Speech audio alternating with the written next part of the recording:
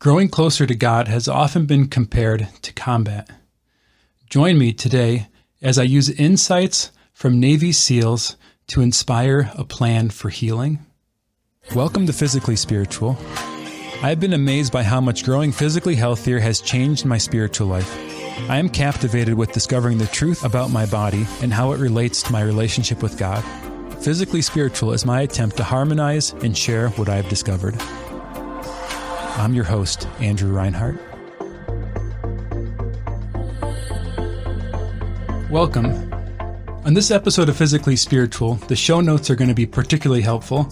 I do my best to create top-notch show notes with all of the main topics of the show, with the time, with all the quotes that are used in the show, links to further references, and links to my website, becominggift.com. Today, we're going to talk about a healing plan, and on my website at becominggift.com/post/plan, that link is in the show notes, you can find a free worksheet that will take you through designing your own plan for healing. Since combat has the highest stakes attached to it, leadership that works in combat is often very effective in other areas of life too. In light of our faith, the first-hand experience of what the highest stakes aren't just limited to those in combat. For us, the highest stakes are not the death of our physical body, but the death of us spiritually. So combat and war have often been used as an analogy for the spiritual life. Our relationship with God and His angels, and our resistance of the fallen angels, the demons, and our own disordered desires has the highest stakes attached to it, our eternal life or our eternal death. The plan that I'm going to share with you today has been inspired by a couple retired Navy SEALs, Jocko Willink and Leif Babin. They are the authors of a book called Extreme Ownership and work with a business consulting firm called Echelon Front. And based on their combat experience, they've developed a system of leadership principles which they use to help people run their businesses better. But I think these principles will translate very well into the spiritual life, and I've been actually using them in my own life to improve my plans of how I'm approaching growth. So one thing I want to mention is this is in the context of attempting to give your whole life to God, meaning you have to have changed everything you know to change. A lot of times we might still have more ground to give or more ground to take, meaning we actually could do more for the Lord, and we just need to dig deeper. This isn't always the case because we do eventually run into a place where we honestly just can't do better. We can't choose better. We're stuck. We have a vice. We have a bad habit. We're acting out of wounds. So this plan really applies best in the context where you get to that place where you know you're stuck, when you've done everything that you know to grow, and you still can't change. You still can't overcome your sin. Sometimes these places where we're stuck, especially early in the spiritual life, have been called our predominant fault. This predominant fault is something that sort of lingers in our heart through the early stages of the spiritual life. And as a result, it both keeps us stuck, but it consistently reminds us of God's grace and God's love. We continue to experience God's compassionate forgiveness by bringing this to Him over and over and over again. It builds our desire for the Lord as much as it keeps us away from Him. So this spiritual healing plan, or maybe just healing plan, because it's going to include our body and it's going to include our mind, has three phases. The first phase is plan. Second is practice, and third is execute. Right? All three of these are essential steps. And I think a lot of times our planning is incomplete because we leave out a part of it.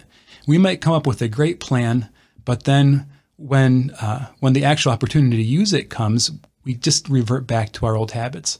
Maybe we forget to practice to figure out a way to drill, or maybe we're really focused on just getting by day to day, and we don't actually make a plan. Right? So we can leave out any one of these steps really easily. So first, to plan, I would propose differentiating between goals and objectives. A goal is your ultimate desire for what you want to happen. The goal is the one thing that defines success, that defines victory for you.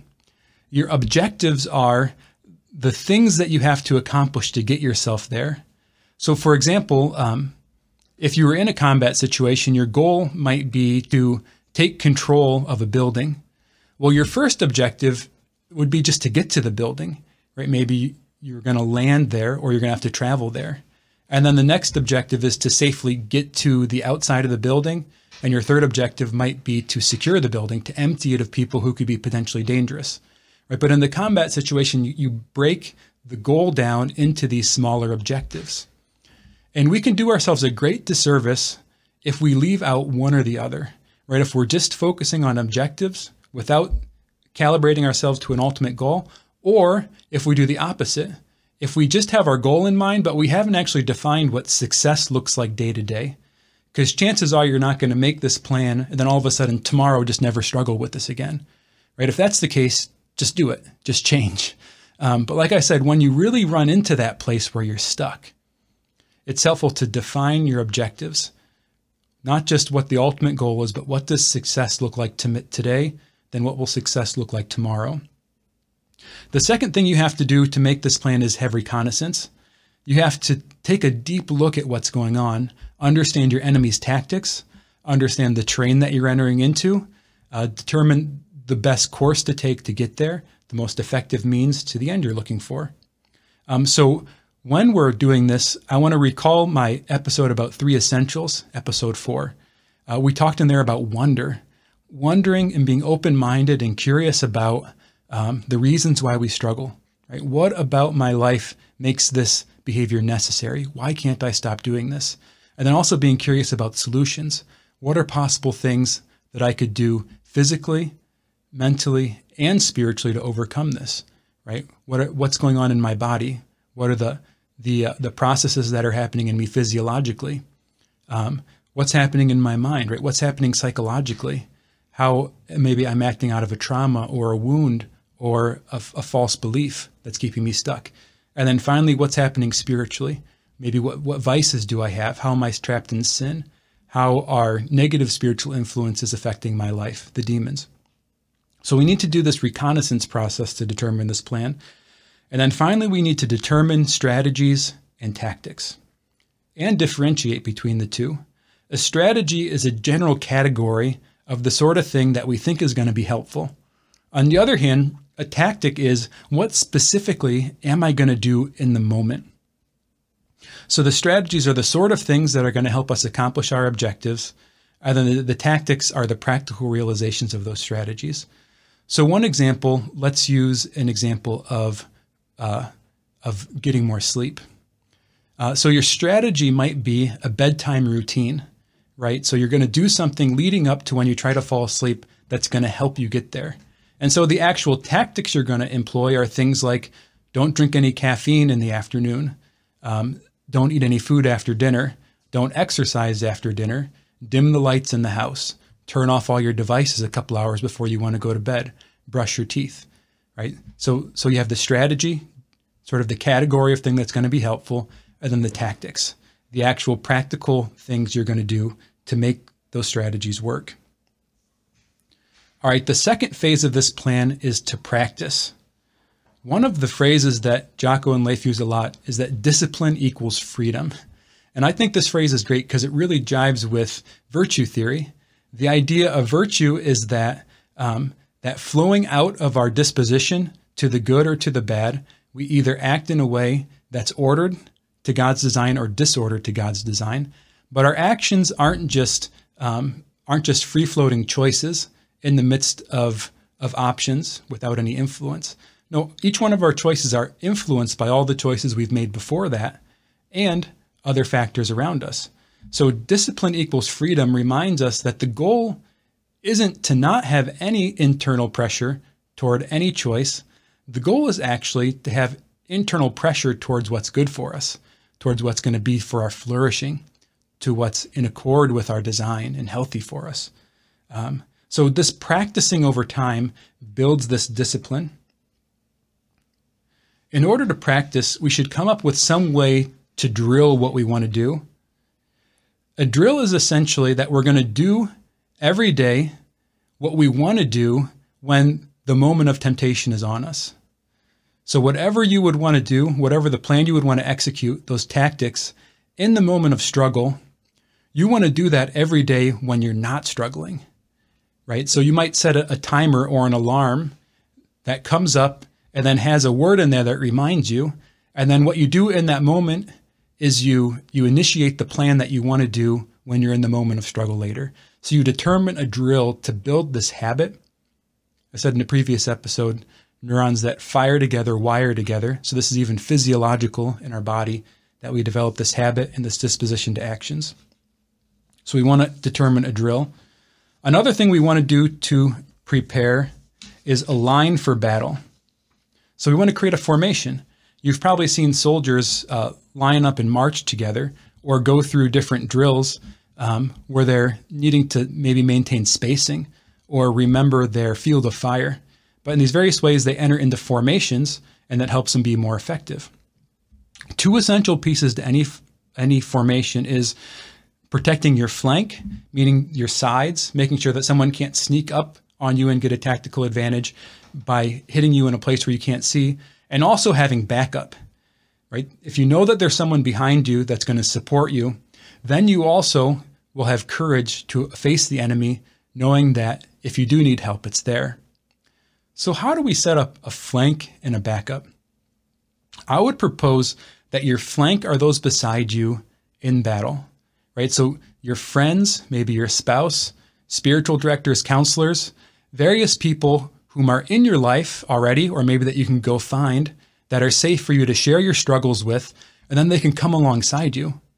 Maybe part of your drill that you do is to call one of these people every day to practice the habit of reaching out and sharing what's happening. So then the next time that the difficult situation comes along, it's a habit for you to reach out to someone. Your backup, I think, is really the communion of saints. In the church, we believe we have this whole cloud of witnesses of people who have gone before us, good angels, people who have died and gone to heaven before us, the Trinity themselves. All of these people are there to support us spiritually. And we go into spiritual battle with the confidence that they're with us, that they're supporting us, that these angels of the Lord are fighting at our side and probably even fighting battles we're completely unaware of that are never getting to us. So we go into battle with this backup, but we need to align this on a daily basis, meaning we should build devotion to a certain group of saints, to our guardian angel, to St. Michael, and relationship with all the persons of the Trinity and Mary, so that we have this backup when we're entering battle. We know we're not fighting alone. So we need to align for battle. We need a formation, set up our flank, and set up our backup. The final phase of the plan is execute. Execute is in the moment, doing what needs to be done. One of the core principles of combat that Jocko and Leif talk about is extreme ownership.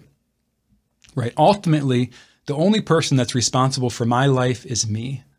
Every choice I make and the consequences that come from it, and everyone that I'm responsible for and the consequences that come from my choices are ultimately my responsibility. I need to take extreme ownership of my life, and this is the most effective way to approach my problems.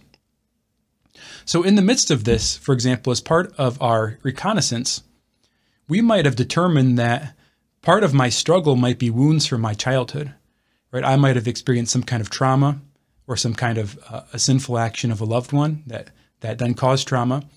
And now acting out of that wound, I'm maybe repeating a pattern from my past or trying to avoid getting into that situation again, right? But in the moment, that person's not responsible for my actions.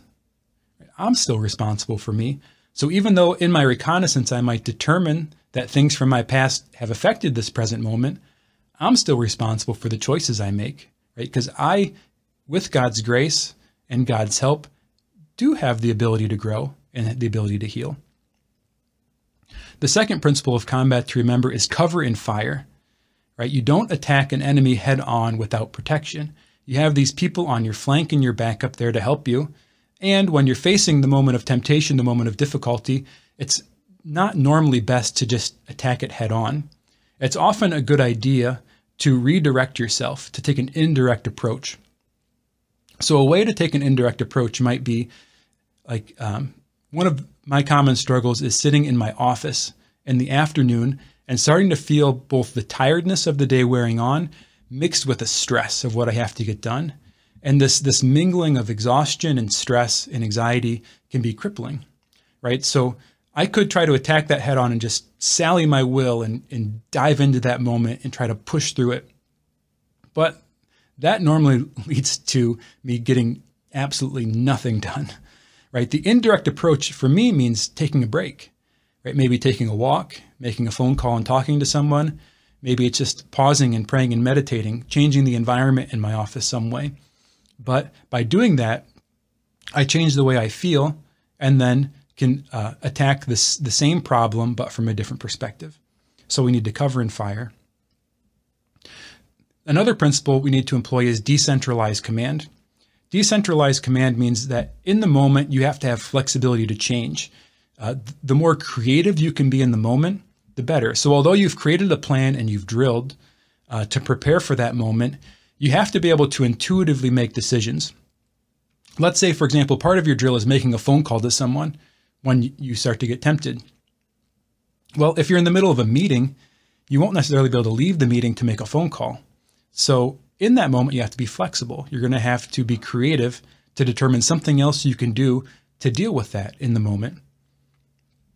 Another way you're flexible sometimes is to change the line of combat, right? You might be attempting to work a plan for a couple weeks and continue to hit the same point of struggle, of difficulty, in which case what I would propose is take that specific area of difficulty, it might have been one of your objectives and strategies, and now make that the goal of your next plan.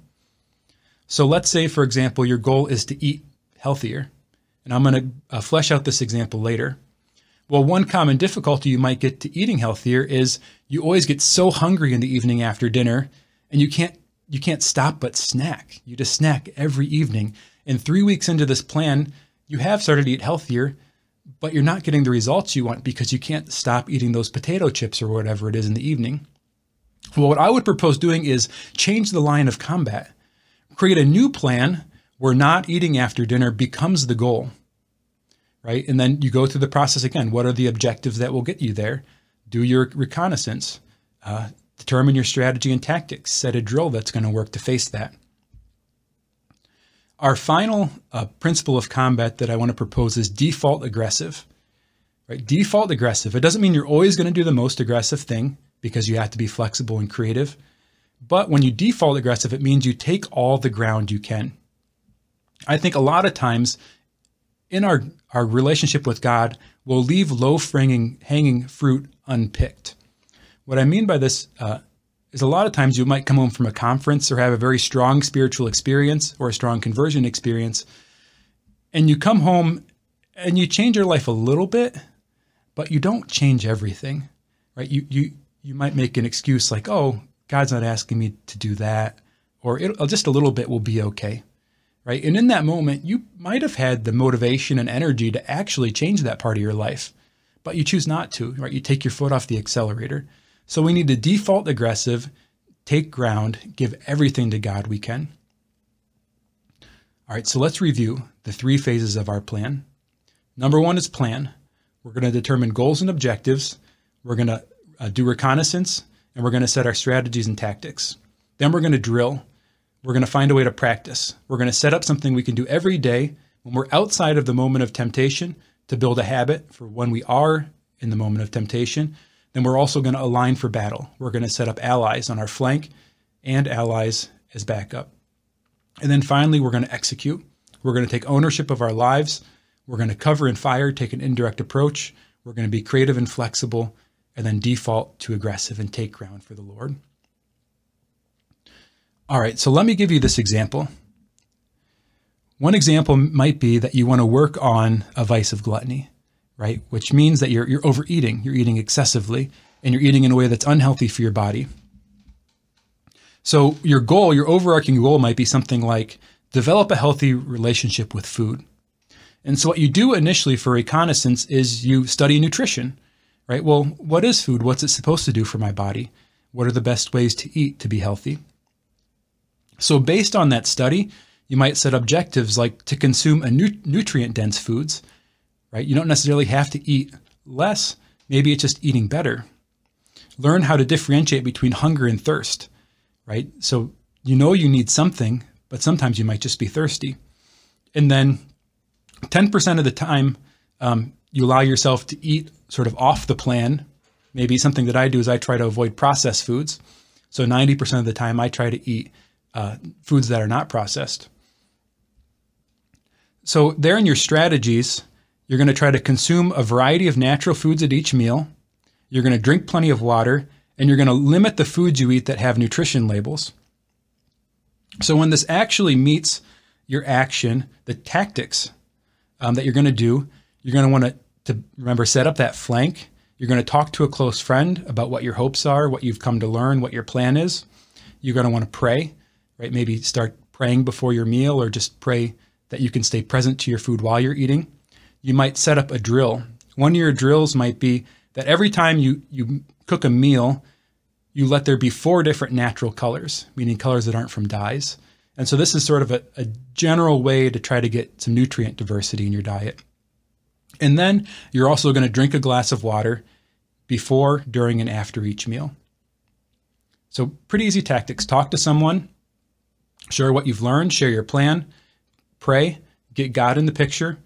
And then finally, when you set up your meals, you have this variety of colors, and then you drink this water. Well, like I said, implementing this plan, you might continuously hit this place where after dinner, you're experiencing this overwhelming hunger, this need to snack. So what I would propose doing is not just to keep hitting your head against the wall and trying to, once again, sally your will and overcome this, but readjust your plan, change the line of battle so that that objective, maybe the idea of not eating food after dinner, becomes the goal to stop eating in the evening when dinner's done. So for this reconnaissance, you're going to go deeper and start setting appetite and cravings. Like, what actually makes me feel hungry? What can contribute to these cravings, and what will actually make me feel full? You might learn about your hunger hormones. You might learn about the neuroregulation of appetite, right? What's going on in your brain when you feel hungry. So in these objectives that you set, you're going to want to, one of the objectives is going to be identifying the cause of hunger in the evenings. Right? You're going to want to explore your life, maybe patterns from your childhood, patterns from the last few years that you have of eating in the evening. Maybe you might think of what emotional needs you might be trying to fulfill with that food. Another objective will be to just have one day where you don't eat after dinner, right? Start small. And then the next objective will be one more day, and then a third day. So take it in small bites like that. So your strategy might be something like eat a satiating dinner and hydrate after dinner, and then practice a drill where even if you don't feel hungry, you stop and become aware of your feelings.